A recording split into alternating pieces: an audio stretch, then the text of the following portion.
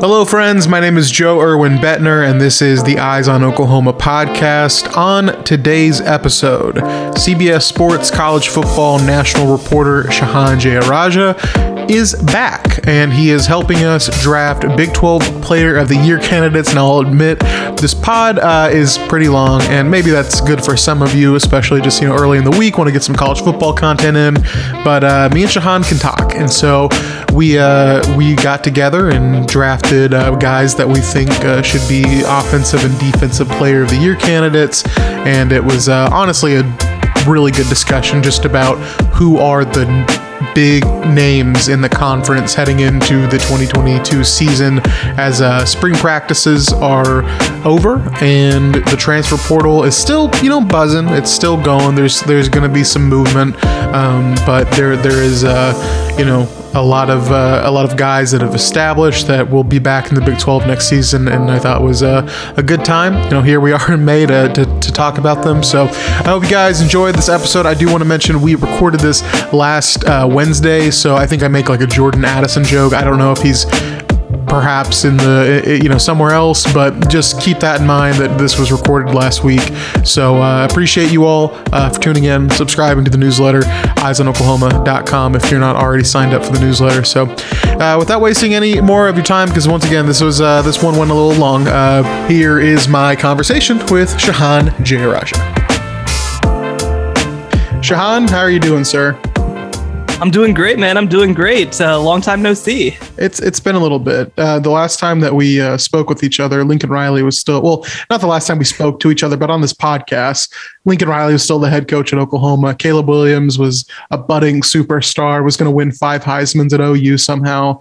And things have changed, which is why I bring you on today to talk a little bit about the Big 12 and kind of the outlook now that we're necessarily past the point of like no return for there could be some guys that still transfer in, but the rosters and I think the superstar type of level players are pretty much set in the league, if you want to call them superstars. But today, Shehan Jeyarajah of CBS Sports joins us to do a draft of Big 12 Player of the Year candidates. Now, I know that offense and defense, there's 2 separate awards, but we're just kind of going to go for kind of league MVP type stuff, which is not crowned. I think it should be, to be honest. I think it's good that they separated them to an extent, but I think it would be cool to have a league MVP. That's just me. Probably not for everybody. I don't know.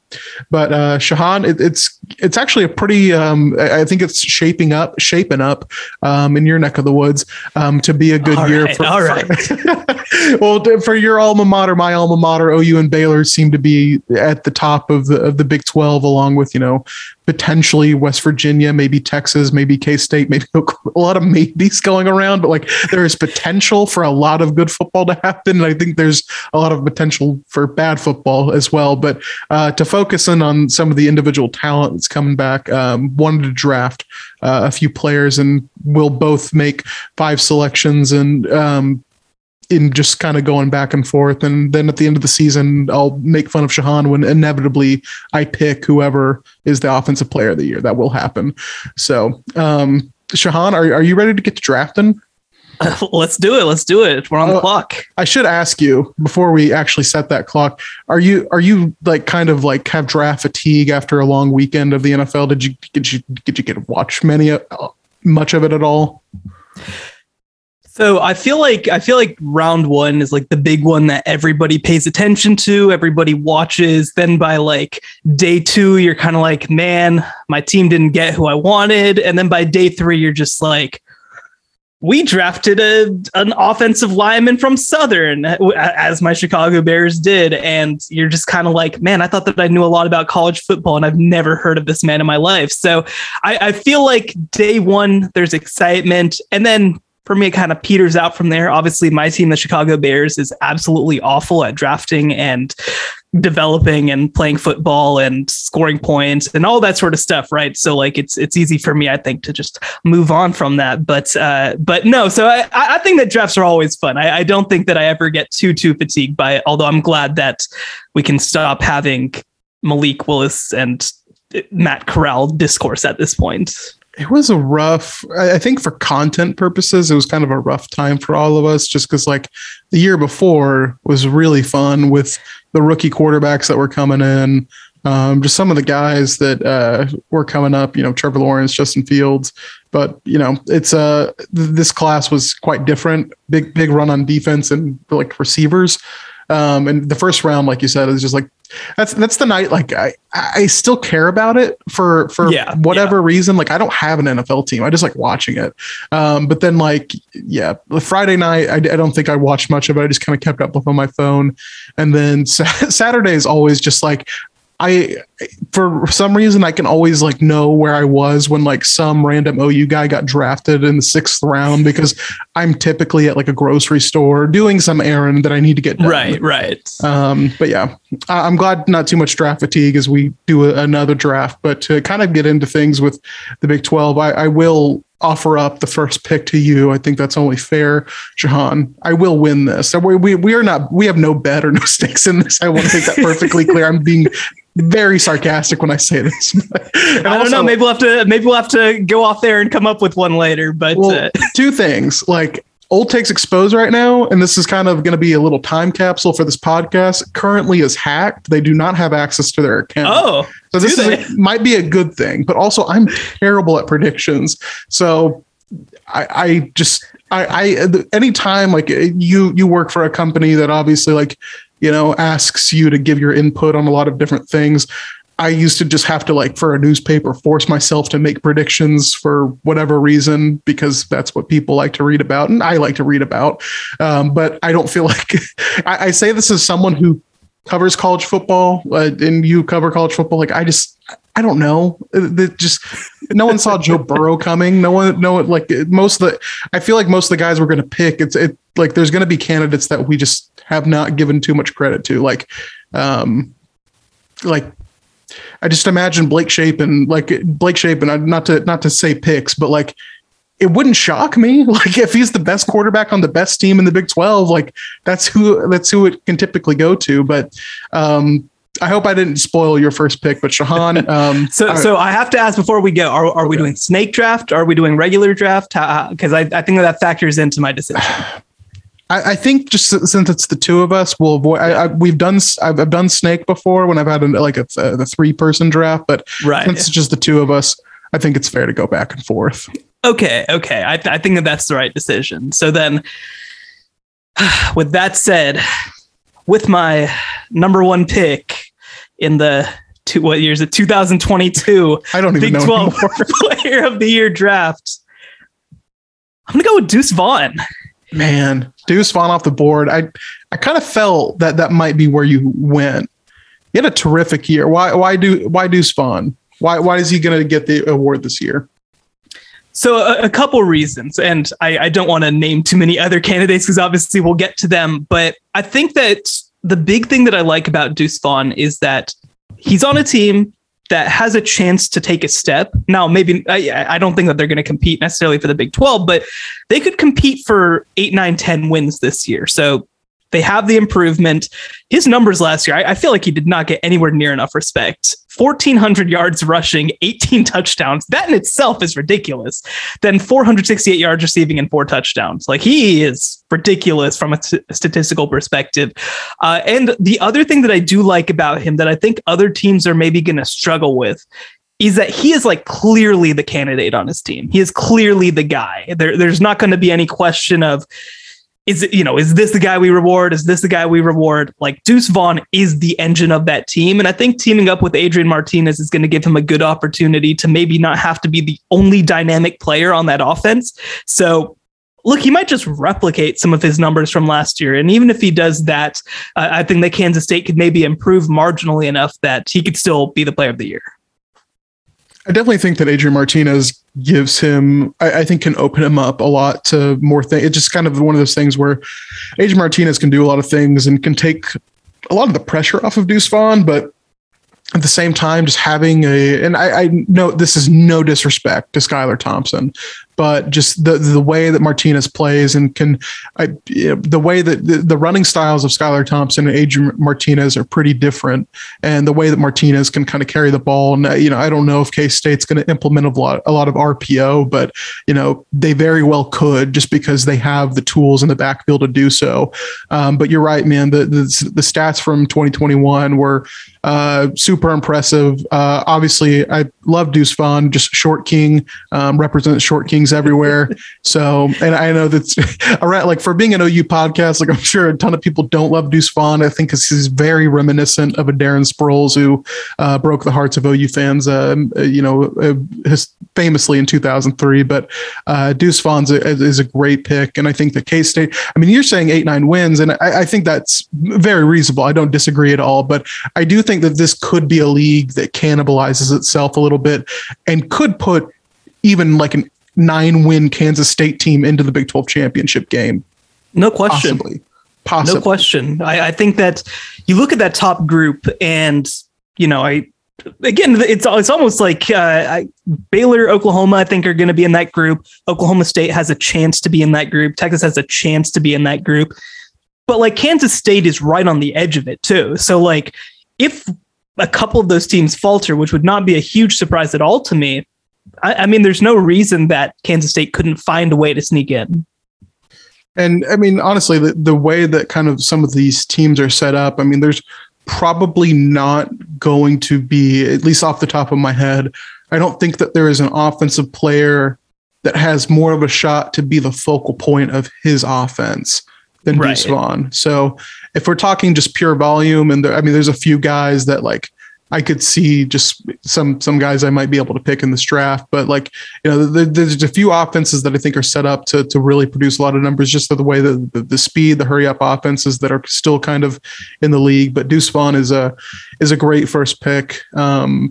Coming from Kansas State, once again, like 1,400 rushing yards last season. Like, I don't think people realize that. No, not whatsoever. I mean, Kansas State had a decent start, and just, I mean, kind of, it was the middle part of the season, just things kind of fell apart a little bit. Yeah, Skylar got hurt, and I'm sorry, Will Howard is one of the worst football players I've seen in the past couple of years. I'll let the aggregators he wasn't supposed to be playing right. He wasn't supposed to be playing right now. Like, to be fair to him, like, he was very young, he was very inexperienced. There's a reason that they looked for an upgrade at quarterback. They could not go forward with Will Howard as their only guy. So I think that Adrian Martinez, from a talent perspective, is much better, obviously, than Skylar Thompson. It's the mistakes, it's the mental lapses. But I think that this is a staff that's really going to ask him to do things that he can do at a high level. And maybe that can help limit some of these mistakes. And if that happens, I mean, again, we saw what this team has been over the past 2 years, really, with Skylar Thompson in the lineup. And so I think that Adrian Martinez has an opportunity to potentially grow on that. It'll be interesting to see, man. I'm actually kind of like, not super upset, but like, I think just anytime you get to play K-State when they're good in Manhattan, and OU gets a home game this year against K-State, but anytime you get to play K-State in Manhattan when they are good is a fun time. And I hope that there are plenty of like big game opportunities for Deuce Vaughn to kind of show out. And, not to say that like OU or really, it does feel like the prime time for like any OU road game ends up being prime time because OU's just usually highly ranked. But it being, in Norman this year, I hope that those big game opportunities, I don't actually have the Kansas State schedule off the top of my head, but I think they've got Mizzou early in the year. They've got OU is week 4 on the road, of course. They get Tech at Iowa State, at TCU. I think that'll be a really important stretch for them. If they can play really well at that point, I think that they have a chance to be really good. Yeah. Well, I will move the draft along, and I feel like you're going to hate me for this pick because it is a little bit homerish. Not the guy you're probably thinking, but with my first pick, and like I said, with like pure volume, the talent's there. I'm going with Oklahoma receiver Marvin Mims. I was worried. I was worried we were going to take him. He was out of the Oklahoma offense. He was my pick. Yeah. And this is like no discredit to Dillon Gabriel. I think that he's a fine quarterback. And obviously, like if he has the year, I think a lot of OU fans expect him to, then he would definitely be up for this award. But I think that the way that Marvin Mims plays in terms of just, kind of you can just throw it over the top. He's going to burn you for a 50-yard touchdown. It did not happen as regular as I think a lot of OU fans would have liked over the past few years. And he still put up really big numbers. And I think that's important to note because I get burned a lot on Twitter for saying like OU's not using Marvin Mims enough. And they're like, he's the team's leading receiver. And I'm like, no, I know they're still not using him enough, which is it goes down to, obviously I know there's a lot of just kind of like situational type football stuff that factors into that kind of thing. And Marvin Mims is really good. He's at his best when Oklahoma is like backed up 60 yards from the goal line, as opposed to being a guy that you can, throw a goal line fade to, which why would you throw a goal line fade? But Oklahoma threw a lot of goal line fades. Beside the point. A lot of questionable decisions last year in general. I think I'm not going to get into them. I'm not going to get into them. But last season finishes with 705 yards, receiving 5 touchdowns, a little bit of a I guess I don't want to say decline, but having 9 touchdowns the year before, less receiving yards, but he's really stepped in, I think, stepped up as a leader this offseason. I mean, it seems like he's going to be a captain type guy. Super, super smart dude. I think is going to, as much as we kind of talk about like the stuff through the NIL lens of like guys with big personalities are going to do well. I just think that Marvin Mims, just his entire personality, if OU makes him kind of the face, which it's kind of becoming him and Dillon Gabriel, I think that people will take notice and I think would add to his Big 12 Offensive Player of the Year hopes. But I think he can be the best player in the league, just Jeff Lebby's system. I mean, I know you're familiar with what Jeff Lebby, not necessarily what he runs, but just like the mentors he's had. It's going to be, I don't feel like enough is the whole conversation about Brent Venables being unproven is one thing. And, I think Brent Venables is going to be fine as a head coach. I don't know if he's going to be Bob Stoops or if, he's going to be anywhere close to that, but I think he's going to be really good for the program. But I think Jeff Lebby, he's been under a lot of good guys, Lane Kiffin, Josh Heupel, and now he gets his shot to, kind of run the show and won't have much oversight from his head coach. And if he wants to throw 80-yard bombs to Marvin Mims every other play, I think there's a lot of Big 12 defenses that will not be able to cover that. So it'll be interesting to see how Marvin Mims does. And would you not agree, a pretty loaded receiver group for the Big 12 this coming season? Yeah, it's an interesting group. I think last year was a little bit of a step back maybe, but you head into this year. I mean, the funny thing about the Big 12 the past couple of years is that there's been this ebb and flow, right? There was this moment where everybody was running these dynamic sort of air raid based offenses. And then you kind of had this pull back to where last year was like a hardcore running back league in a lot of different ways. I think this year I like Quentin Johnston. I like Xavier Hutchinson from Iowa State.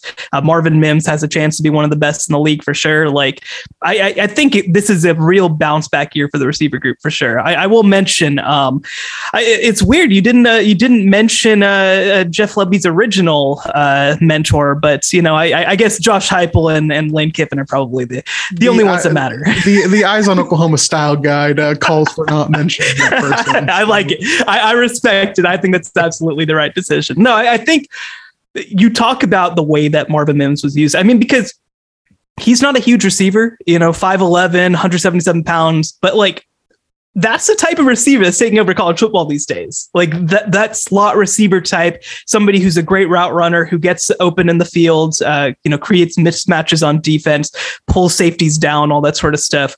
I think that you're right. Jeff Lebby's offense has an opportunity to, I think, just feed him in a way that he should have been fed last year. And a lot of that has to do with the weirdness at quarterback, right? I mean, with Spencer Rattler having his struggles, and then Caleb Williams only kind of having a limited, I think, grasp of the offense at the beginning. So I think that they're going to have a much more cogent strategy of how to get him the ball, just because I think that it'll be a little bit more of a unified type of mindset per se. And yeah, I mean, he is somebody who I mean, talent wise, there's no question, right? And so I think that you look also at what Ole Miss did the past couple of years. I mean, they really fed Elijah Moore back 2 years ago. They really fed Dontario Drummond last year. So I think that Jeff Lebby likes to find a guy who he can rely on, and certainly I think that that Marvin Mims can be that guy. And we I know that you posted about, and I know that CBS also has up. He's somebody who's a borderline first round pick right now. And if he has a really strong year, the kind of year that honestly everybody should expect him to have, he absolutely has a shot of winning this award. And I agree too. I think that Marvin Mims is the guy who will probably emerge as the sort of face of the passing offense more than Dillon Gabriel, because I think that Marvin Mims is that kind of talent. It's going to be, I mean, unless like Dillon Gabriel becomes like a true, and I know he's got that mobility, but I wonder post injury, like if he becomes more hesitant with taking those running lanes. And obviously, I mean, like I feel like if you were to ask him, he's like, no, like I'm out there to compete. Nothing changes. But, I'll be interested to see like how much is he going to lean on, other guys to kind of make plays and maybe not sacrifice his body so much, because this is a big year for him. I know he's got 2 years of eligibility, but I think that the idea is that this is a 1 year kind of rental thing for Oklahoma before, whoever is I always want to say like the true freshman that they just brought in, and they've got another 4-star guy coming in after that. But just in the portal era, you never know. Like, I mean, Quinn Ewers could be at Oklahoma a year from now. Probably not Quinn Ewers, but he won't have the 1 year transfer left. Is the one thing that you say about Quinn Ewers? But yeah, I mean, you don't know what's going to happen. I like Nick Evers, the kid that they brought in this year. Jackson Arnold, of course, is 2023, and he's like a top 50 national type recruit who only keeps going up. And so you never know, but I think that Dillon Gabriel has a chance to have a breakout year. And I think if he has a hit this year, like you got to get out. You've been injured. You've been, you've obviously dealt with that side of things. If you feel like you're going to be drafted in the 3rd or 4th round next year, I think that you take that opportunity. Well, moving on to your second pick, Shahan, who do you have? Who would you like to take off the board? We don't need to have a long discussion about this one. This one's very straightforward, and that's Bijan Robinson. So the thing that you have to question about with Bijan Robinson is, does Quinn Ewers take some of the attention away from like a hype perspective, from like a player of the year type balloting perspective, and do they split votes?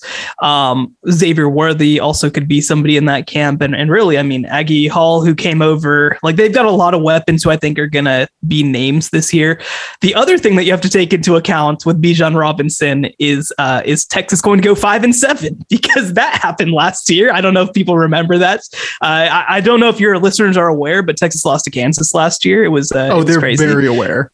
They're okay. Good. I'm not breaking any news. That was honestly, like, sorry to cut you off, but no. I think that the same day that Kansas beat Texas in football last season was the same day in football.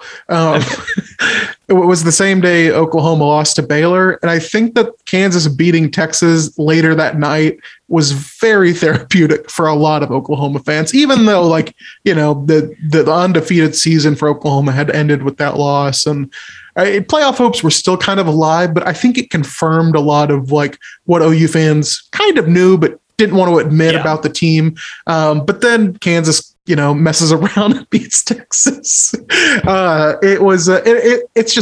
It's fun to laugh at. I don't know if I feel like whatever happens this season, I don't know if Texas is going to go 5-7, if they're going to go 9-3 or whatever it may be. But I think Sark's going to just unload the clip for that Kansas game. He's not losing to Kansas again. Famous last words. Famous last words. I'm really not trying to steal. If you follow Red Dirt Sport on Twitter, it's a very Red Dirt Sport bit about like, no way Texas loses to Kansas. I just don't think there's any way Texas. Hey, I don't think anyone's going to be like unhappy if this prediction is wrong, but there is no way you have Bijan Robinson, a bunch of other people that we could potentially pick in this draft, but like, I think that just kind of to relate it back to your pick, with Bijan, the one thing that I didn't understand, he's a little bit like Marvin Mims, and great numbers, great production, still was not used enough. He would disappear in second halves. And I think that Quinn Ewers and maybe having some added receivers, possibly Jordan Addison, could be. But if the passing game is there and is an effective, I guess, part of that offense, then maybe you can spread out Bijan's 30 carries over the course of 4 quarters, as opposed to trying to rack up 200 yards in the first half and then falling apart. So I don't know if that's, I feel like Sarkisian, I think this still, as much as I think he's weirdly respected as Texas's head coach, I think he's got a lot of questions to answer this coming season. And if he can't get the best out of Bijan Robinson, I feel like it goes down as one of the biggest mismanagements of a head coach, or at least like one of the biggest wastes of talent on just a mediocre football team. I mean, is that too harsh? I mean, I don't think so. I mean, I think that to change the question of this draft around, right?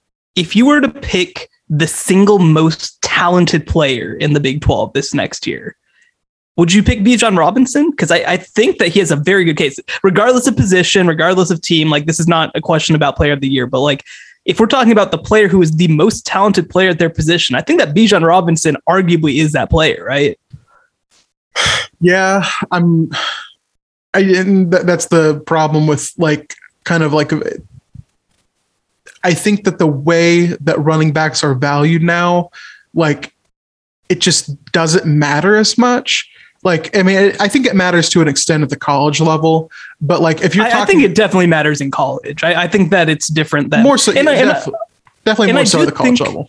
I do think too that like, I'm not picking him in the top 5, right? I'm not Saquon Barkleying it. I'm not Leonard Fournetting it. Nothing like that. But like, I think that Bijan Robinson, if he has the season that we expect from him this next year, which, like you said, comes a little bit down to Steve Sarkisian, I think that he is the rare running back who I think you can rationalize into picking in the first round. Like, I think that he is that good. I think he's that talented. I think he's that versatile. We've seen him used as a receiver and he's been really solid. We've seen him used as a blocker and he's very good. Like, he is a legitimate 3-down running back. You can use him in any situation. You can take him out wide. Like, Bijan Robinson, again, relative to the running back position, because like you said, I mean, you're not going to get picked number 1 as a running back anymore. That's just not how the sport works. But relative to position, I don't know if there's a bigger plus in the Big 12. And I mean, even I think he's on the short list of across college football, to be honest, of the most talented players. Now, that doesn't mean anything.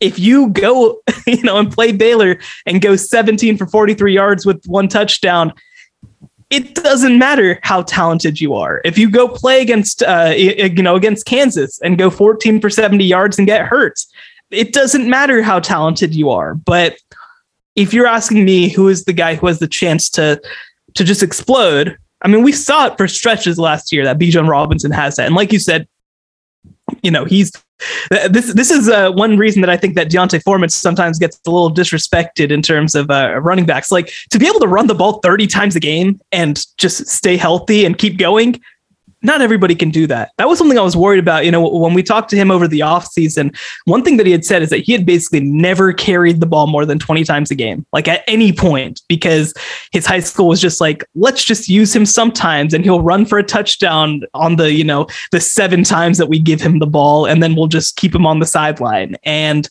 it's an adjustment going and running the ball 20 times plus a game. So I'll be curious to see whether they use him a little bit more smartly in that situation. And I'll be curious to see also whether Bijan continues to develop his body to be ready for that.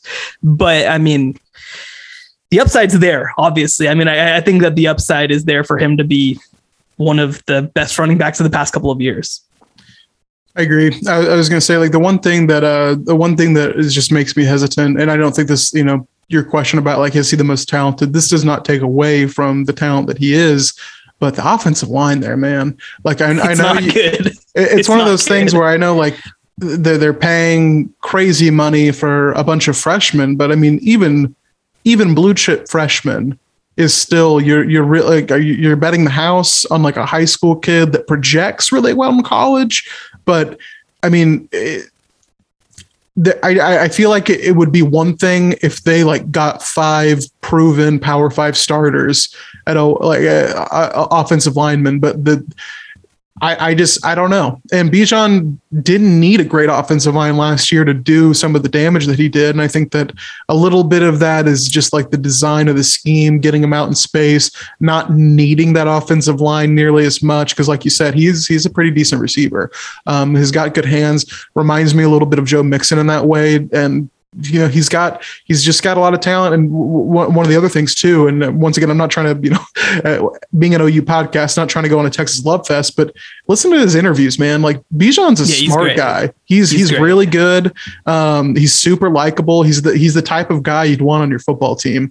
And embodies, I think, more, if Texas could figure out how to, take that and apply it to the other 84 scholarship guys, then all problems would be solved. But as we have learned over the offseason, especially with the some of the comments that have been made by some of the team veterans, not everyone is as optimistic about the outlook of the rest of the team. Well, I don't know if that's. Yeah. Don't worry. I think that getting all the kids who were kicked off of Alabama's roster for being malcontents will probably solve it. And with that, I think we can go on to your next pick. Oh man, I was kind of filibustering a little bit because I'm like, after this, like it really it gets a little weird. It gets a little weird. It does get a little weird. Okay. This is a bit of a. I probably could get him later. I'm going to get him right now, though. And it's mostly because I think you might take him. But I'm going with Siaki Ika. Okay. I like it. Big 12. And I say this because Big 12 defensive newcomer of the year last year, blue chip guy from LSU, super disruptive, had just a really good season for Baylor. And I think that with what Dave Aranda, not necessarily the defense, and I think you could probably speak more to this than I can, just being a little more tapped in with the Bears, but just that defense. I mean, where it starts for Baylor and why they were so good last season is just the Dave Aranda values play in the trenches. And when you're looking at some of the guys and some of the, some of these programs, and kind of like at Texas, I'll kind of, not to throw too many strays, but like you're going after a bunch of skill guys, which has never really been the issue for Texas. Like, let's go get some defensive players, guys. I don't know if it's just you don't have the pedigree to go out and get some, top flight defensive recruits in the transfer portal, and maybe there just aren't as many out there as skill guys, because I do think that skill guys are a little bit of it's one of the most valuable positions, but God, there's so many of them. But with what I think that Dave Aranda does in that defense, winning in the trenches being such a big priority, which it feels like a weird, simple thing to say, but like when you see it in action and you see kind of like how Baylor goes about their defense, just that aggressiveness. And I know that a lot of it comes down to that linebacker play, how they use their safeties. It's all like, it all kind of works together in unison. But I think this is a guy who can, here's a guy that could really, here's a guy. I caught myself saying it, but like, here's a guy that I think that can have a really good year in the Big 12. I'm curious, are you as high on him coming off of what was, I think, a really impressive 2021? I'm doing a little bit projecting on my end. The production as far as like stats wise was not nearly as like when I saw that, I was just like, no, he was really, really good last year. And then I saw the stats. I was like, that's a little bit underwhelming. Yeah. And the thing that you say is that, Siaki Ika is a nose tackle. You can't just judge him based off his numbers, right? And his numbers were good. 24 tackles, 6 tackles for loss, 3.5 sacks. Like, he was a productive player, but I think that masks some of his actual production, right? His actual impact on games. And so the thing that I like about this pick a lot is that when you look at what Baylor's going to do next year, this past year, it was very back seven driven. It was very Jalen Petrie. It was very Terrell Bernard, and they're going to be good on the back end for sure. It's a Dave Aranda defense. They're going to be fine. But I do think that if Baylor has a dominant defense again this next year, it's going to be very front seven driven because that's the unit where they have so many guys coming back. They added Jackson Player as a transfer from Tulsa. He's a really dynamic player. They have a chance to have like a top 5 to 8 national defensive line potentially. Like they could potentially be in that role. And Ika is certainly the guy on that unit. He's not going to put up huge numbers. That's going to be the one thing that maybe holds him back from getting as much credit as he deserves. But he's so dominant when he plays, right? I mean, he completely blows up what teams want to do in the run game. I mean, he is a really dominant player. If he can be in the like 10 tackle for loss range and be in like the 35-40 tackle range, I think that's all he needs to be. He doesn't need to be Aaron Donald. He doesn't need to be Will Anderson. But I think that's especially because of the hype he kind of got this past year. If Baylor has a good year and their defensive line is part of the reason why, I think that Ika is going to get a lot of credit for that. I'm glad I picked him. I was a little when it came out, I was just like, oh, he's about to roast me. He's like, no, Ika. I mean, come on, like if you're gonna pick a great defensive lineman, you can't. You're never gonna be wrong, right? Like you're never ever going to be wrong picking a guy like Ika. It kind of like looking at, and once again, I think this is a little bit of just like we're not far removed from the draft as we record this, but like you're seeing.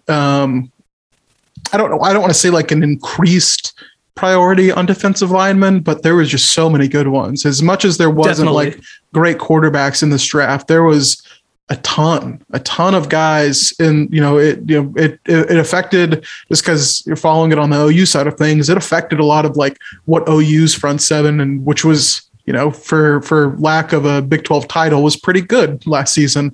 Definitely. But I think he can have a really strong season, kind of like you said, with just, kind of losing some of the guys. I think Baylor will be fine defensively, but I do think that he can maybe break out a little bit more.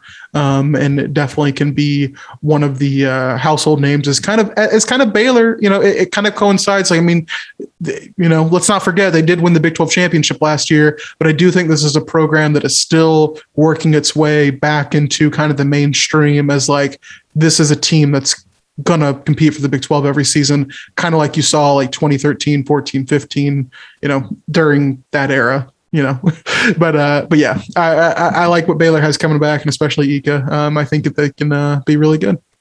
Definitely. Well, I will stay on the defensive side of the ball. I'll actually stay on the defensive line, and I'll pick a player who I think should already be a household name, to be honest, in Big 12 circles. And maybe he is. Maybe I'm underrating that. But Colin Oliver at Oklahoma State, as a freshman, 10.5 sacks, 15.5 tackles for loss. I mean, he was ridiculous. Malcolm Rodriguez was the leader of that defense, and he obviously deserved to be there. Their safety's got a lot of credit. But holy crap, Colin Oliver. Like, that was a ridiculous first year. I think that my big question for him is going to be, how good is Oklahoma State this upcoming year? How much does that defense regress with Jim Knowles gone? Because they're not, I mean, statistically, you could make the case, and actually I think that a lot of people did make the case, that it's Georgia, Wisconsin, and then Oklahoma State was arguably number 3 in the country. And those 3 teams were in a tier of their own last year defensively, I think. And they're going to have to replace a lot of guys. They have a new coordinator coming in, but it's Derek Mason, who's pretty damn proven. And so, Colin Oliver, I think, has a chance to be I mean, is it outrageous to say that he could push for like 15 sacks this year? Like, he is going to be an absolute problem. I think the way that Derek Mason comes in, and from what I've been reading, just kind of on that beat, is that he's really not trying to complicate things. He's trying his best to like kind of stick to the Jim Knowles type of defense, Jim Knowles type beat. But Colin Oliver was on my list. He was on my big board, and I thought about taking him with my second pick, but he's really good. Just as far as just the way that he just can get into the backfield, and a lot of that impressiveness for me, at least, is that covering him. He was a guy that came up through the Oklahoma high school football system, played at Edmond Santa Fe, and covered him a little bit through covering other teams, but they would play against Colin Oliver. And like the thing that impresses me the most is that like not, and this is once again, this is not disrespect to Colin Oliver, but when I saw him out of high school, I was like, yeah, that's a good guy for Oklahoma State. Like he 3-4 years from now, he's going to look amazing. Like he's going to get in that weight program. I think Oklahoma State does a good job of, what they lack as far as just, a lot of the stars and whatnot, but like, stars do matter, but the way that they develop the physicality as far as their defense goes, has been super impressive. And you see the pictures side by side of like Colin Oliver in high school and him his freshman year at Oklahoma State. It's remarkable. It's a remarkable transformation, what he's put into his game. And you got to put that on display for, like you said, one of the best defenses in college football last season.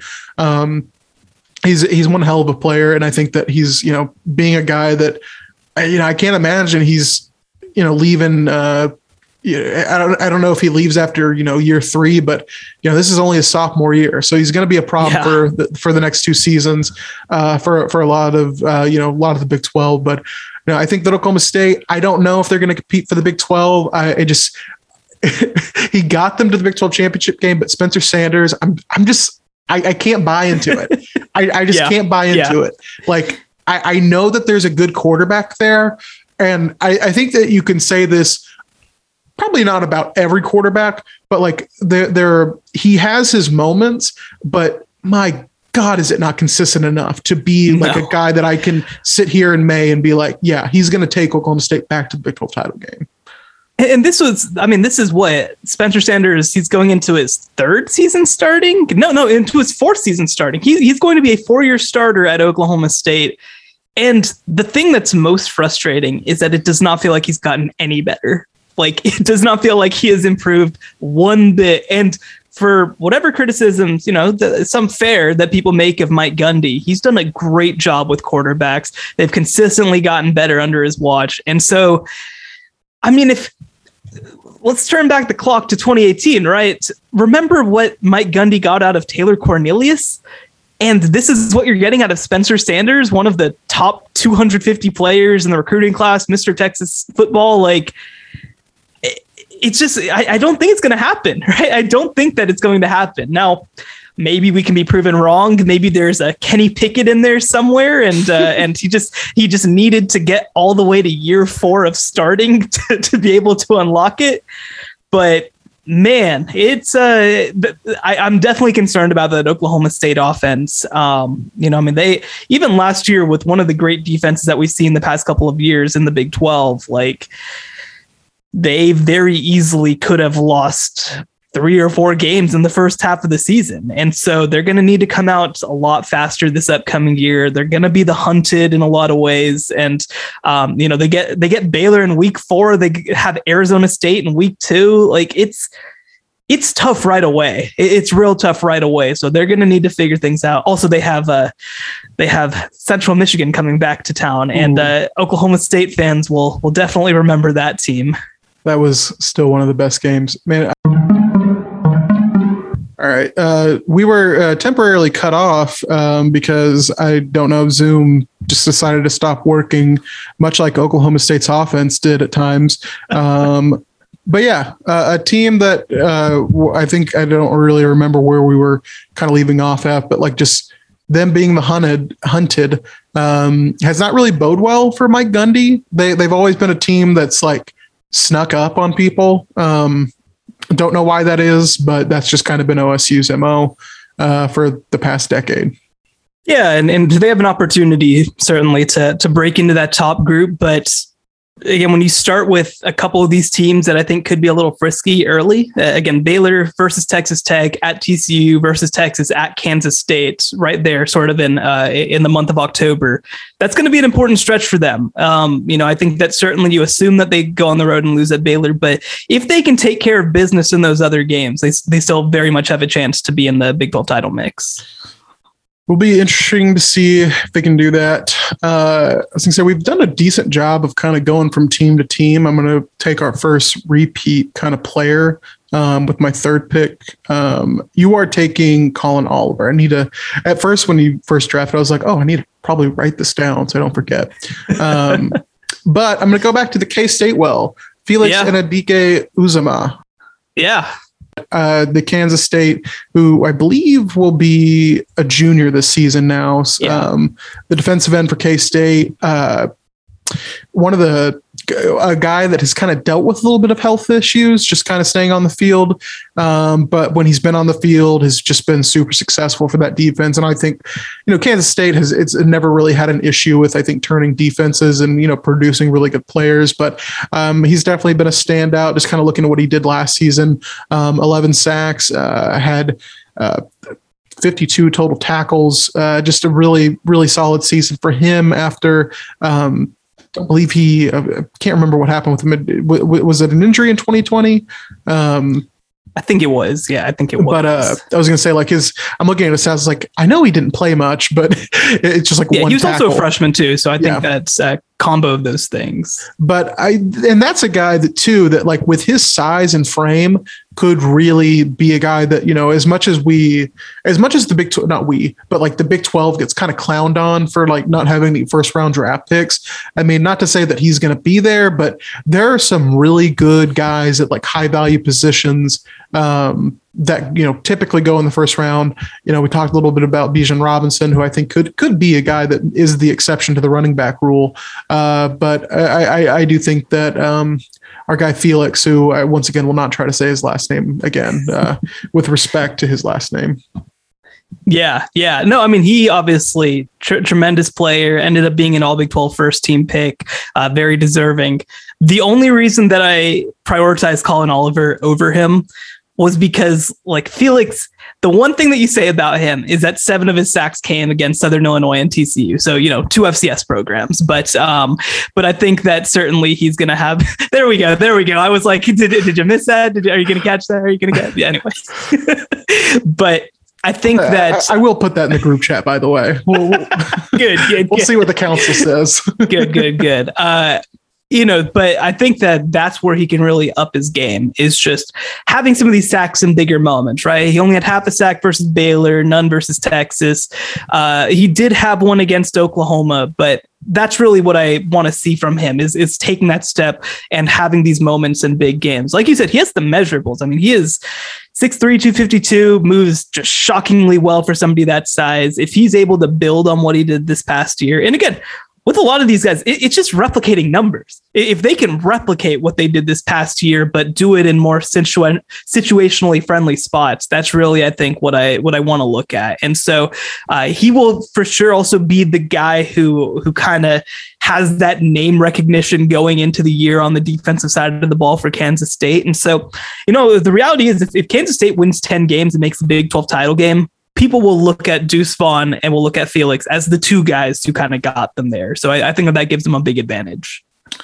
I will say, I think that kind of going back to what you said a little bit about Colin Oliver, I don't know if the record will be there. And honestly, just with the defensive guys that I think coming back, there's a lot of talent that's going to be difficult for him to, I think break out. As you mentioned, the production's there, but how he got there is you can poke some holes in the argument for sure. But once again, I think that with what the size he has, added maturity, it being, a little bit more of Chris Kleiman's, this is, I think, we're very much past, this is still kind of building. If it's not now, then, this is what you got essentially. But I think he'll be really interesting to watch. And I think Kansas State's defense as a whole will be just interesting to see and see how they kind of come back, because they're one of the teams kind of like an Iowa State, kind of like a Baylor. They figured out ways to slow down a lot of really talented offenses. And I think it really, it starts with that defensive line. They've got some really good dudes, but Shahan, your 4th pick, as we not really breezed down this draft as quickly as I thought we would, but it's been a lot of fun conversation. I mean, come on, we're big talkers. I don't think that we were ever going to breeze down much of anything.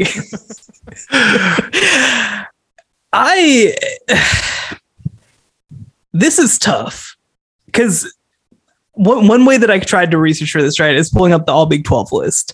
And so many of the guys on that list are gone now. Like so many of the guys on that list are gone. Most of whom entered the NFL draft, some of whom transferred, which also, isn't ideal. Actually, especially on that first team. That first team is totally gutted, to be honest. I don't know. So I feel like we've got a good hold on the best running backs in the conference. I think Marvin Mims has a chance to be the best receiver. We got 3 defensive linemen who have a chance to be not just all Big 12, but potentially all Americans. I think, I think that we're going to go this direction. And you mentioned this guy, obviously, off the top. If Baylor repeats, if Baylor does, even if they make it back to the Big 12 championship game, they're going to need to be more dynamic in the passing game. They just have to be, because they lost a 1,600-yard rusher in Abram Smith. They lost 2 of the best defenders in the country in Terrell Bernard and Jalen Petrie. And so when you look at Baylor and where they can improve the most, it is in that passing game, right? Gary Bohannon was very serviceable, but never quite elevated past serviceable. So I'm going to go with Blake Shapen. I think that Blake Shapen, for him to come in and unseat a senior, and also even just what he did in his 2 starts, obviously in the first half of that Big 12 championship game, 180 yards, 3 touchdowns, that is upside that we have not seen from a Baylor quarterback in a while, right? Like, I mean, we're going back to the years when maybe Charlie Brewer's head worked, back in 2018. So, a while ago is the point. A little bit, but I think that he showed that he has some dynamic downfield ability. The big question for him from that perspective is going to be who steps up at receiver, because Baylor did lose Tyquan Thornton and RJ Sneed to the draft and to transfer, but they have a lot of speedsters. They've got some big guys. I think that they have an opportunity to be a little bit more dynamic in that passing game. So if Baylor does make it back to the Big 12 championship game, I think that Blake Shapen will get a lot of credit for maybe elevating the offense in some ways that they were unable to last year. Were you a part of the camp that when he went in for Bohannon, that like he was an upgrade? Because I think a lot of people saw when he did kind of in that reserve role, when he would step in into situations, that he's got a decent arm. He's definitely a lot more. I think he's a much more polished passer. Were you in that camp, or were you still riding with Bohannon at that point? Were you like, hey, maybe we need to? And once again, Baylor won the Big 12 championship. I need that to be said, but it does feel like Shapen and what he can do. And obviously, if you add in, some of the guys that Baylor lost last season, Tyquan Thornton being a guy that I think terrorized a lot of Big 12 defenses. But do you see him just taking Baylor to the next level that maybe Bohannon couldn't?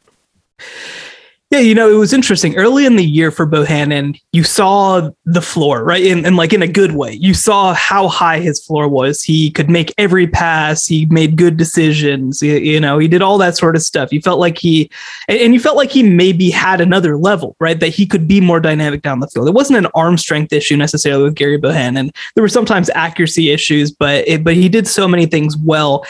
And so I think that I was very surprised when they did name Blake Shapen the starter. I thought it was going to be more of a formality of, hey, Blake played well enough in 2021 that we can open up the competition, but this is still Gary's job.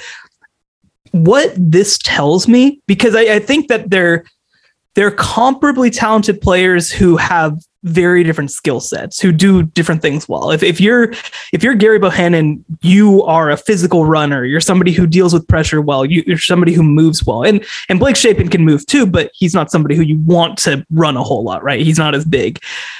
Whereas I think that them picking Blake Shapen tells me that they are very confident in both their offensive line and their receivers, because I think that what Blake Shapen brings that Gary Bohannon unfortunately never found himself able to bring was that downfield passing game, was that dynamic passing attack. We saw even in the Big 12 championship game, as soon as Blake Shapen was the guy, they schemed it up differently. They schemed it up in a very different way. So that tells me too that it wasn't that Gary Bohannon wasn't being asked to do things. It was that they felt like he couldn't do these things. And I think that, I mean, if you let's put it this way, right? I mean, which quarterback is going to throw, more backbreaking interceptions? It's going to be Blake Shapen.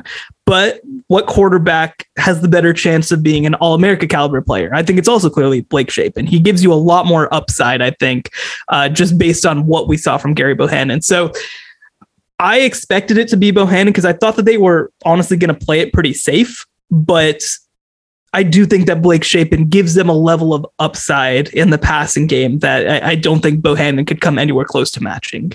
Yeah. I was going to say, just on the topic of, the quarterback battle that was decided, it's something that I haven't really, I think that just with the way that Dave Aranda touched on it, or not touched on it, but like the fact that he decided before the transfer portal, window closed, a lot of respect to what Baylor did there, and excited to see where Gary Bohannon ends up, because I think that there's a good quarterback there. But I do think that Blake Shapen, like you said, he just, he's got a great arm. It's harder for me. I just think that it's one of those things where there is a lot of unproven quarterbacks in this league, and it's kind of hard to tell sometimes with some of the backups that kind of get these little spot situations where they can come in and seeing how they do. Just because, I mean, a guy like Chandler Morris, I don't think I'm saying a pick right now.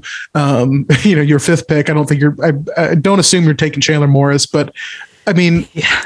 A lot of these Big 12 defenses, as great as they were last year, just as good as you can be. I mean, you can be a great defense, but just sometimes a guy that you had no film on is suddenly the guy, and it can derail a season. Not derail a season, but you can drop a game like Baylor did. And so, but I do think that there is a little bit more. I guess what I'm trying to say is I think there is some more validity to what Blake Shapen can do. And you make a good point. When coaches go with the inexperienced guy, it can tell a lot about how they feel about the rest of the team. Which was surprising, just kind of to tie this back into Oklahoma. I was a little shocked that they went with Caleb Williams, turned to him. And obviously he had just an all-time performance against Texas. But as bad as the offensive line was, and I think that's probably why you do go with a guy like Caleb Williams, because he can run the ball a little bit. But there were so many question marks around him that it could have gotten really bad. I mean, it could have been a lot worse than 11-2, which is, I believe Oklahoma I think Oklahoma ended up, I think it was 11-2, but it was 11-2. Yeah. But regardless, I think it says a lot. I'll be excited to see what he can do for Baylor. I will take another quarterback in the fourth round. I feel like I need to get at least one. And this is, once again, a little bit of projecting on my part. I hate that I'm doing this. I really hate that I'm doing this, but I need them on my team just in case. Quarterbacks come around and you don't know how they're going to go. You just want free kombucha? Is that what's happening? I'm not. I was going to say, is that a Quinn Ewers reference? It is a Quinn Ewers reference. I'm not going with Quinn Ewers. Okay. I think numbers-wise, with Graham Harrell as offensive coordinator, JT Daniels coming into West Virginia, I'm going to do a little bit of projection here. And I think that West Virginia, I think that Neil Brown has been on a slow and steady. I think we can all agree Neil Brown's a good head coach. I think he brings in a really good offensive coordinator in Graham Harrell, which at USC, quarterback was not the issue. It was never the issue. It's never been the issue. As long as USC's been bad, they've still had a really good quarterback play. And I think that Graham Harrell added to that just with what his background is and his pedigree. But I think that JT Daniels walking into that situation is going to see these Big 12 defenses, and he's going. I think it's one of those things where I always want to ask SEC quarterbacks that go to a different league, what's it like seeing this? I just think he's going to be equipped to kind of know. He's been reading these types of defenses for a while, and I think he steps into a situation at West Virginia. Now there's a little bit of a question. I think of with Neil Brown, at least, I think he's a good coach, but do you necessarily have all the pieces quite yet? And I think this could be a year at least that they compete for the like for a berth. I think at least like, week 1, week 2 in November, I think there's a possibility that West Virginia is right there, but maybe they fall off in the last half of the month. And, when the picture or when that race becomes a little bit more narrow.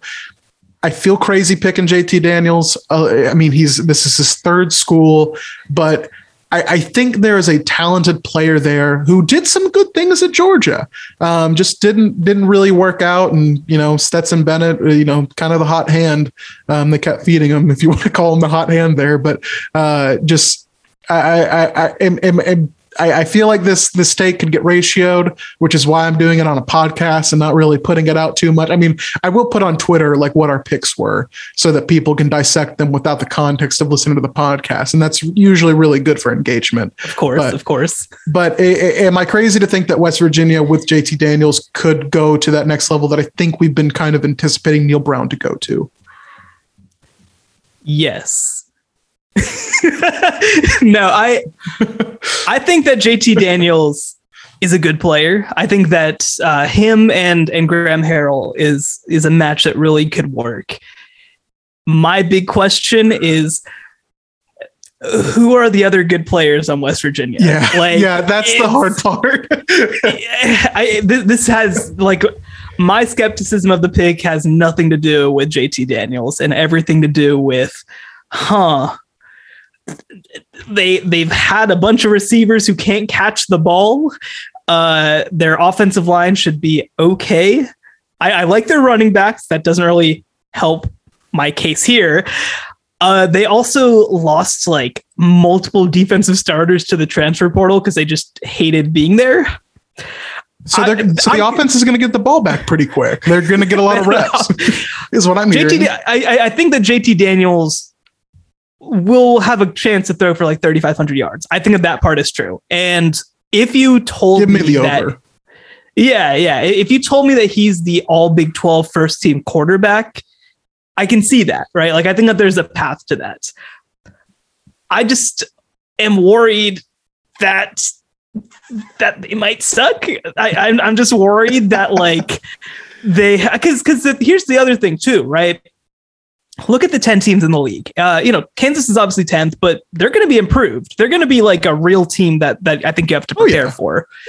I think that TCU, I'm very curious about. I mean, their upside is probably 6 or 7 wins, and their downside is probably 3 or 4 wins. I think that they're going to be closer to 6 than to 3, but they're probably the second worst team in the league. And then, I mean, I don't know, the rest of the order could end up in a lot of different ways. And the team that Tech is probably one that you think will probably be on the lower end of that, but it wouldn't shock me if I think basically Tech and West Virginia are in the same sort of place. And that's not a good thing. That's not a compliment to West Virginia for Tech in year 1 of Joey McGuire to be in a similar spot as West Virginia in year 4 of Neal Brown, right? That's my concern. I agree. I mean, Neal Brown won 10 games a bunch of times at Troy, which is a tough place to win. But I've been waiting for it to work, and it hasn't. And they've been carried by their defense to make bowl games the past 2 years. Their offense, which is Neal Brown's unit, has been terrible. Now he's bringing in a coach to do the offense, so I don't really know what he does here at this point. I don't know. What do you say you do here, Neal? I recruit poorly. I roster manage very poorly. I manage games poorly. I know that there's a good coach in there somewhere. I know that there is. We've seen it before. But there's just something about this that's not working. And so I mean, look, it's a 4th round pick. I don't hate there's value there. Again, he has a chance to be the all Big 12 first team quarterback, but and the reality is too, maybe all the good teams in the league might have terrible offenses and incredible defenses. A lot of qualifiers. There's a lot of qualifiers. Where I'm at, man. That's where I'm at. And part of me is just all right, I make this pick, either I look like an idiot on a podcast, whatever, or I look like a genius and I never have to buy a drink in Morgantown again. I don't know whether they use money to pay for drinks out in Morgantown, man. It's more of a barter situation. So, Well, Sean, your fifth and final pick. I'm very excited to hear who you've got. Yeah, this one again. This is tough. I feel like with my fifth pick.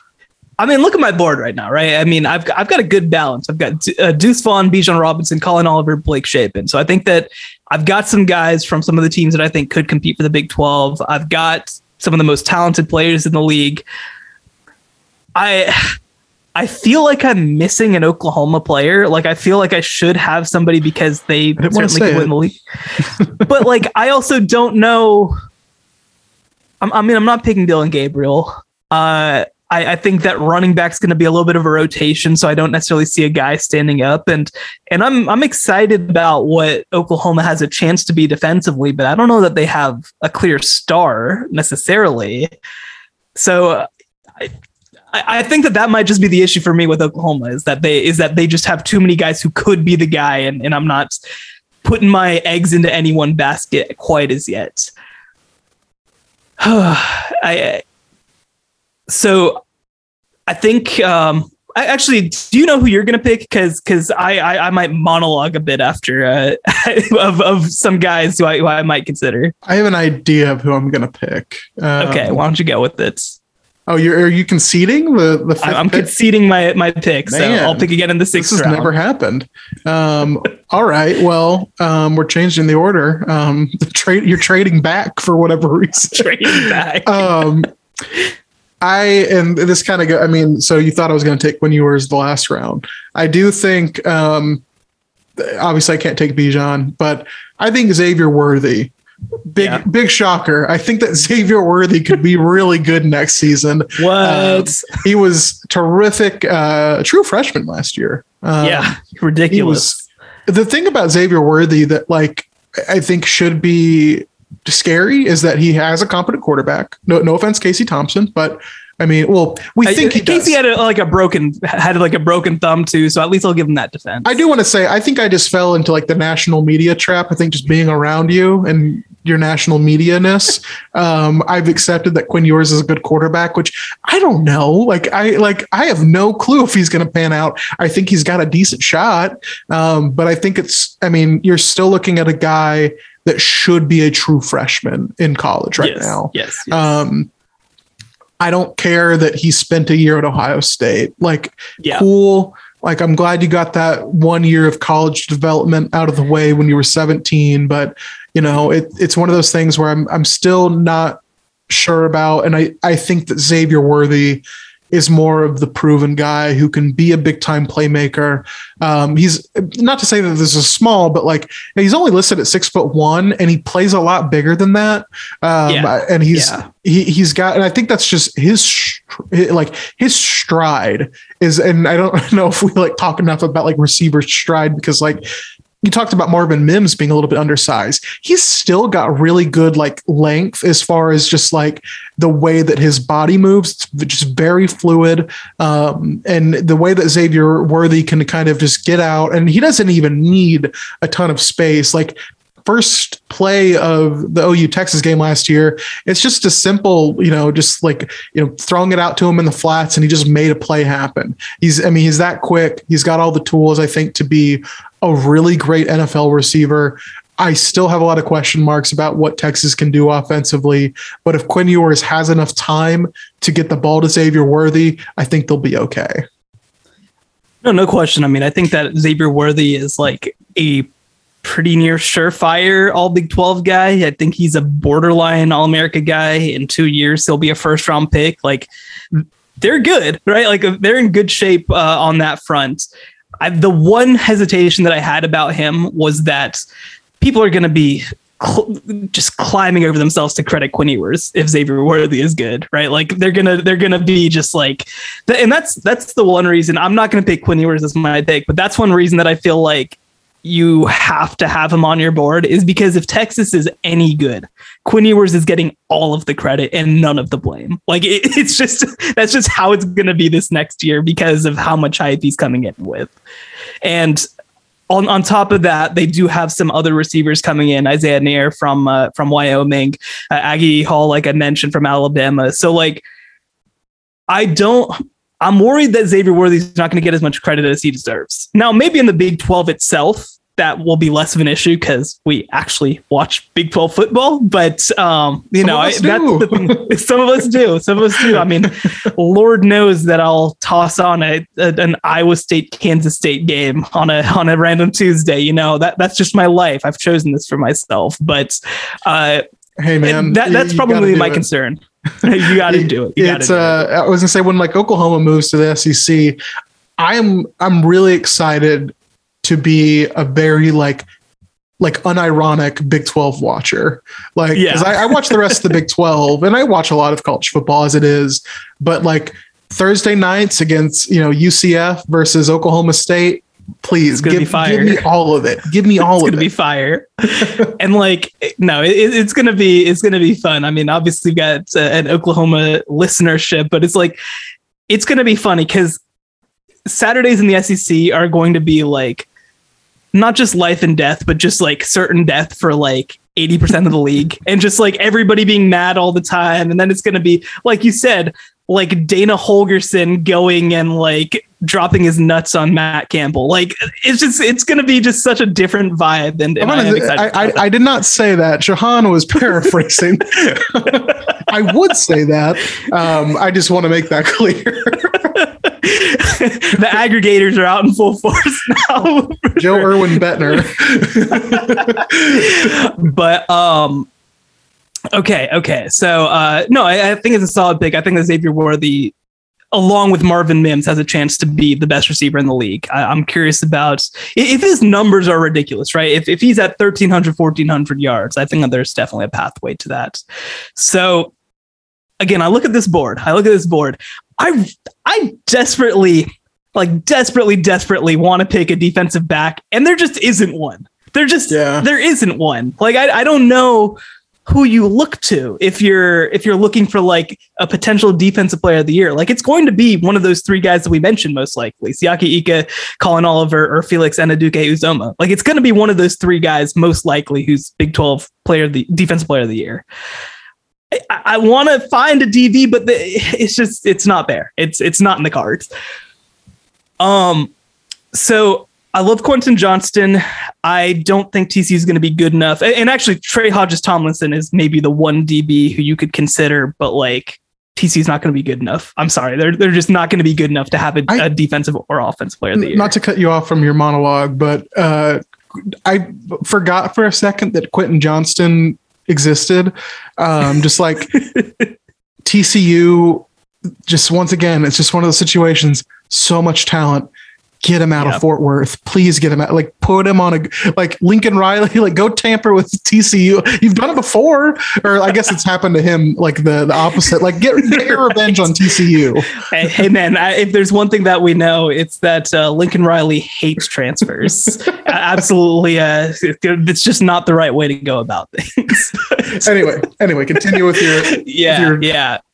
So, we kind of touched on West Virginia. Kansas State, I think, has those two obvious guys.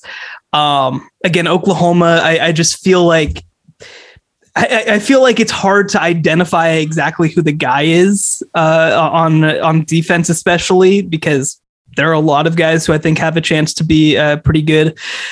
Oklahoma State, I feel like we touched on the guys.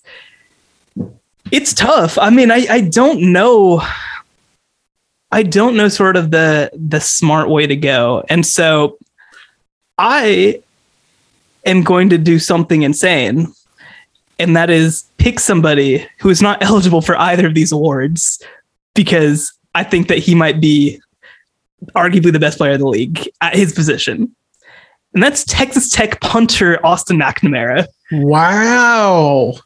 And you'll get a little bit of blowback for this, because I think there's going to be a big time race for all Big 12 punter between. It's going to be great between him and Michael Turk from Oklahoma. And I was great. I would maybe even throw in Tom Hutton in there from Oklahoma State. I mean, there is some hashtag sexy punting going on in the Big 12 right now. No, I mean, seriously, I remember back when I was at Dave Campbell's, I sincerely considered trying to put together an article on like, did Michael Dickson like inspire punting in the state of Texas? Because since then, it's been ridiculous. There have been so many good punters. Obviously, Braden Mann came through at Texas A&M. Like you mentioned, in the Big 12, Michael Turk has come through. Austin McNamara at Texas Tech. And actually, Texas Tech's special teams under Matt Wells were actually surprisingly good. Like, there have been some really good punters that have come through in the past couple of years, but I think that Austin McNamara really stands above to me as being the guy from my perspective. I think Michael Turk obviously is in that conversation too, but he started for 3 years. For his career, averaged over 46 yards per punt, 48.2 last year, only 5 touchbacks to 20 fair catches, 17 inside the 20 last year. 20 of his 42 punts went over 50 yards. I absolutely love watching Austin McNamara play. I am thankful that Michael Dickson did come through Texas because I didn't get the punting hype. I didn't understand it. I didn't understand what kind of art it could be until Michael Dickson came through. And now Texas We've got a lot. Yeah, they did. A freaking punter won a bowl game MVP. Yeah. Like that may never be done again. That was ridiculous, and he deserved it. That's the wildest part. There was no question he was the best player in that game. And so Austin McNamara is no Michael Dickson, because Michael Dickson might be one of the greatest punters that we ever see, but he's really, really good. I think that I'll be curious. I have a lot of questions about Texas Tech, but some of them could have answers, to be quite honest. I think that if he excels as a punter, their offense is going to have a chance to be really good with their receiver talent and Zach Kitley coming in there from Western Kentucky. I mean, it wouldn't shock me if he is somebody who does flip a game or two, right? Like, I think that he has a chance to be that kind of good. Now, again, it'll be flipping a game or two to get them to 6 wins probably, but I mean, who cares? We're talking about special teams player of the year. I don't think you need to win 11 to win it. Well, that is, I'm honestly, when you wanted to trade back, I was confused, but I was just like, no, that makes sense. But yeah, I mean, I do think that special teams in the Big 12 is like really sneaky good. Yes. in the fact that just kind of like from, my neck of the woods is like OU has not emphasized special teams, really ever. And then Shane Bieber comes in and he kind of cares about special teams, and OU gets a little bit better. And then he leaves. This isn't just an OU problem. There are a lot of coaches that don't think you need to spend an on-field role on a special teams coordinator, which that's your philosophy. I'm not going to tell you you're right or wrong. And it's just one of those things, like me philosophically, I feel like I've seen it. I've seen enough times where a kick returner or a punt returner or a punter or a kicker can flip a game. And it's one of those things like you don't need them. And it's one of those things like you really don't need until you need them. I don't know that's not the phrase I'm looking for, but yeah. It's get what I'm saying. Something that feels like a luxury until it's not. I do have to ask though, why is Michael Turk back? I don't know. I knew he was back probably in my mind, but I also kind of probably assumed that he wasn't. That's probably making more guaranteed money, honestly, right now than he would in the NFL. His NIL stuff is he's I don't know if you know this or not. I'm sure you might, but he's really big on YouTube. Unironically, really? He's really big on YouTube. He does if you are familiar, and I'm going to age probably a lot of listeners, but if you know who Mr. Beast is, I feel like he's college football's Mr. Beast. He did a video where he had 3 of his teammates hold on to I'm not great for an audio medium, but imagine my iPhone is a PlayStation. He had 3 of his teammates put their hand on a PlayStation or Xbox, and the last person to take their hand off won the Xbox. And I'm like, who paid for the Xbox? And so he's got a really big YouTube channel. And I'm assuming some pretty good brand deals as far as just some of the stuff that he you can kind of tell sprinkles in throughout his videos. So he's if the NFL stuff doesn't work out for him, which I think it 100% will, he's got a budding YouTube career. Yeah, I get it. I mean, sure, I think that under Brent Venables, you're gonna have, I think you're gonna have more of an opportunity to have like impactful punts, probably. But I mean, he would have been drafted. He would have been drafted this year. There were some much worse punters than him drafted this year, and like you said, there's no guarantee that the NFL works out. But like, I mean, I don't know that I understand why he's back. I mean, I was going to say, I couldn't remember his name for the life of me, but like, do you think he was scared of Matt Araiza from San Diego State, who didn't get drafted? Man, well, I mean, legitimately though, maybe he thinks that he can be like the 2022 story, P1. like, yeah, like, P1. Like, I'm flipping my pick. I'm going to go with Michael Turk. I'm going to go with Michael Turk. No, come on. I can't. All right. No, that's fine with me too. Don't La La Land moonlight it. Like, oh man, I don't understand why he's back. Right? Because Austin McNamara is like a true senior this year. So like he can get his degree and then go. So that makes sense. But like, Michael Turk earned his degree 2 seasons ago and is just chilling, man. Like, maybe he just really wants a piece of paper that says Oklahoma on it too. Like, I can't imagine that he's like, I assume he's getting a kinesiology degree or something like that. I have no idea what his major is. His master's program. I was going to say, and this is not me like sliding him at all. Like, I wouldn't be surprised if he was doing some type of religious studies. He's like really like strong in his faith. That's a lot of like the center of his. That's a lot of the center of his YouTube videos and TikToks. But yeah, I don't know why. I mean, I was going to say he's getting a master's in HR. Oh, wow, that's fun. I was going to say. That doesn't sound fun at all. No, it doesn't. And also, I mean, God bless, like NFL punter money doesn't last a lifetime, but like going from being like an NFL punter to like maybe working in HR is a very odd path. I imagine he'll try to live the influencer life as long as they'll let him. And I respect it. But I was going to say, like, I mean, if you're a dude that you're not, it's one of those things where, and this is obviously like, I think comes from, for some guys, like a place of privilege that they can stick around college a little bit longer. Like some guys just need to get the money as quick as they can. And I get that. Like you have family, like you're trying to support, like you're just trying to get to the league. Totally. But if you can afford to put that off, I don't know why you wouldn't stay in college as long as possible, because you're never going to get, and this only really applies if you're like a starter or like a player that the team considers valuable. Like if you're a walk-on, like this is not the move, but like if you're a college football player, I don't know, like, and if you can afford to do this kind of thing, I don't know why you wouldn't stay. Cause like, that's the best you're going to get treated in your life.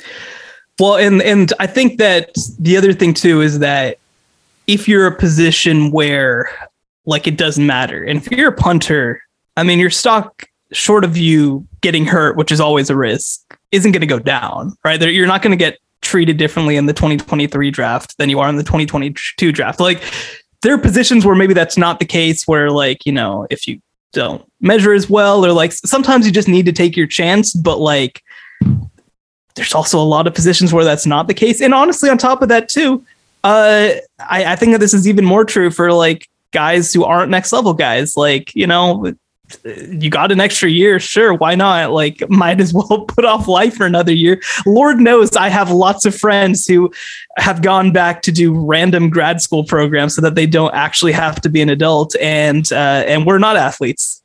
Yeah, I mean, if you can afford to do it, I don't know why you wouldn't. Like, I don't know.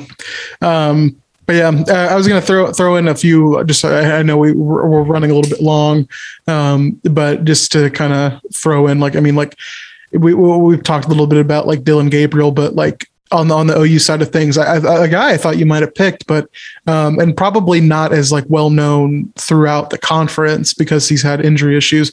I think Jalen Redmond, a defensive lineman for Oklahoma.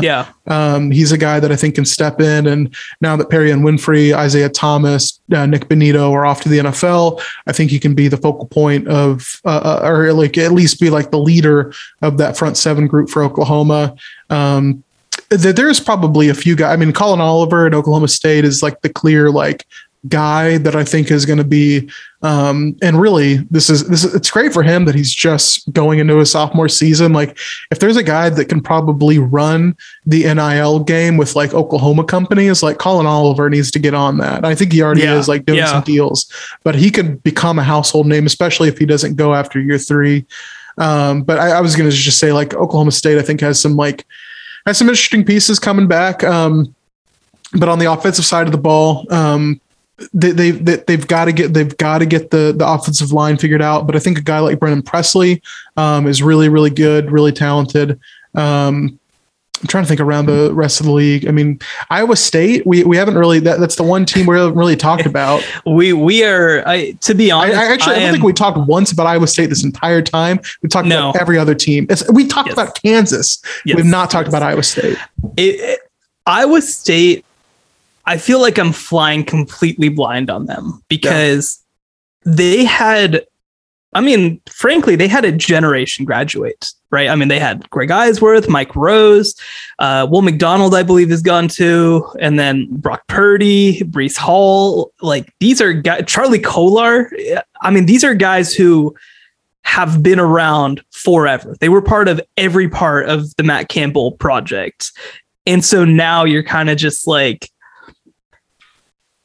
are any of these new guys going to be anything? Like, we really don't know. Well, I mean, Xavier Hutchinson is the one guy who I think that I think I said his name, but not in the context of Iowa State. You did mention him, but like, remember. But like, you know, they're high on Hunter Deckers. I think that he has a chance to be something, but I'm not picking him on this list. And I don't know. I wouldn't allow it. I don't know what other direction you go is, I guess, the frank answer, right? Because they just do not have any recognizable names, and they've had so many of them for like 3 years at this point. Xavier Hutchinson, I think, is probably a guy most Big 12 teams probably have a DB on their team that they hate or that they like the least. It's probably the better way of saying that. And Xavier Hutchinson is probably the reason why they don't like that DB, is because he creates problems. But you don't have Brock Purdy back there, which, I mean, you can kind of go either way with saying like, it was Brock Purdy effective enough, or what, you know, did Brock Purdy was one of those guys like, I don't think you really ever needed to worry about necessarily, like, as long as your team, whoever your team is, like, has a good day, like, you're going to have a chance. It's just the off chance that like Brock Purdy, like turns a gear, which mostly just involves him just throwing lobs up to Charlie Kolar. Like, you know, sometimes it's Brocktober and most of the time it's not. I will miss R.I.P. Brocktober. I hope that he's going to San Francisco, right? I believe that's right. He was Mr. Irrelevant. Oh man, that's so perfect. That's perfect. That's absolutely perfect. The funny thing is that like, I hate that moniker, and not to go on some like PC bull crap, but like, I'm just like, to call it Mr. Irrelevant is so dumb, because there's so many free agents that didn't get drafted. Right. Who end up being good players too. Yeah. And so, but it's just like, he did get drafted, but yeah. Right. Shahan, I know you got a busy schedule. By the way, I don't know if we'll release the video to this, but Shahan is dripped out. He's got the 444 Jay-Z shirt. And then you got that Bulls 47 brand. Looks like a cleanup. You're rocking it, man. You're killing it. Yeah, man, it's no days off. This is actually me hiding that I haven't like showered as yet or anything. Like, I still have bedhead. That's why I've got a hat on. But you know what life is all about. reading and reacting to your situation. And when I knew that I needed to show at least my top half, I knew that I needed to at least pass the test a little bit. You came ready to answer that. Were you really good at like bullshitting your way through, like if you were in class and like, it's like, did you read the assignment? And you're like, Do you know what my job is now, man? Yeah, I know what your job is. It's my entire job is, hey, man, we know that you probably know a little something about 130 college football teams. So why don't you say some stuff? I remember actually before the podcast, you mentioned, you're like, how did you kind of prepare for this? How did you kind of like, what are you ready to talk about? And I'm like, dude, just come on, let's go. I'm all good. I'm always ready to talk.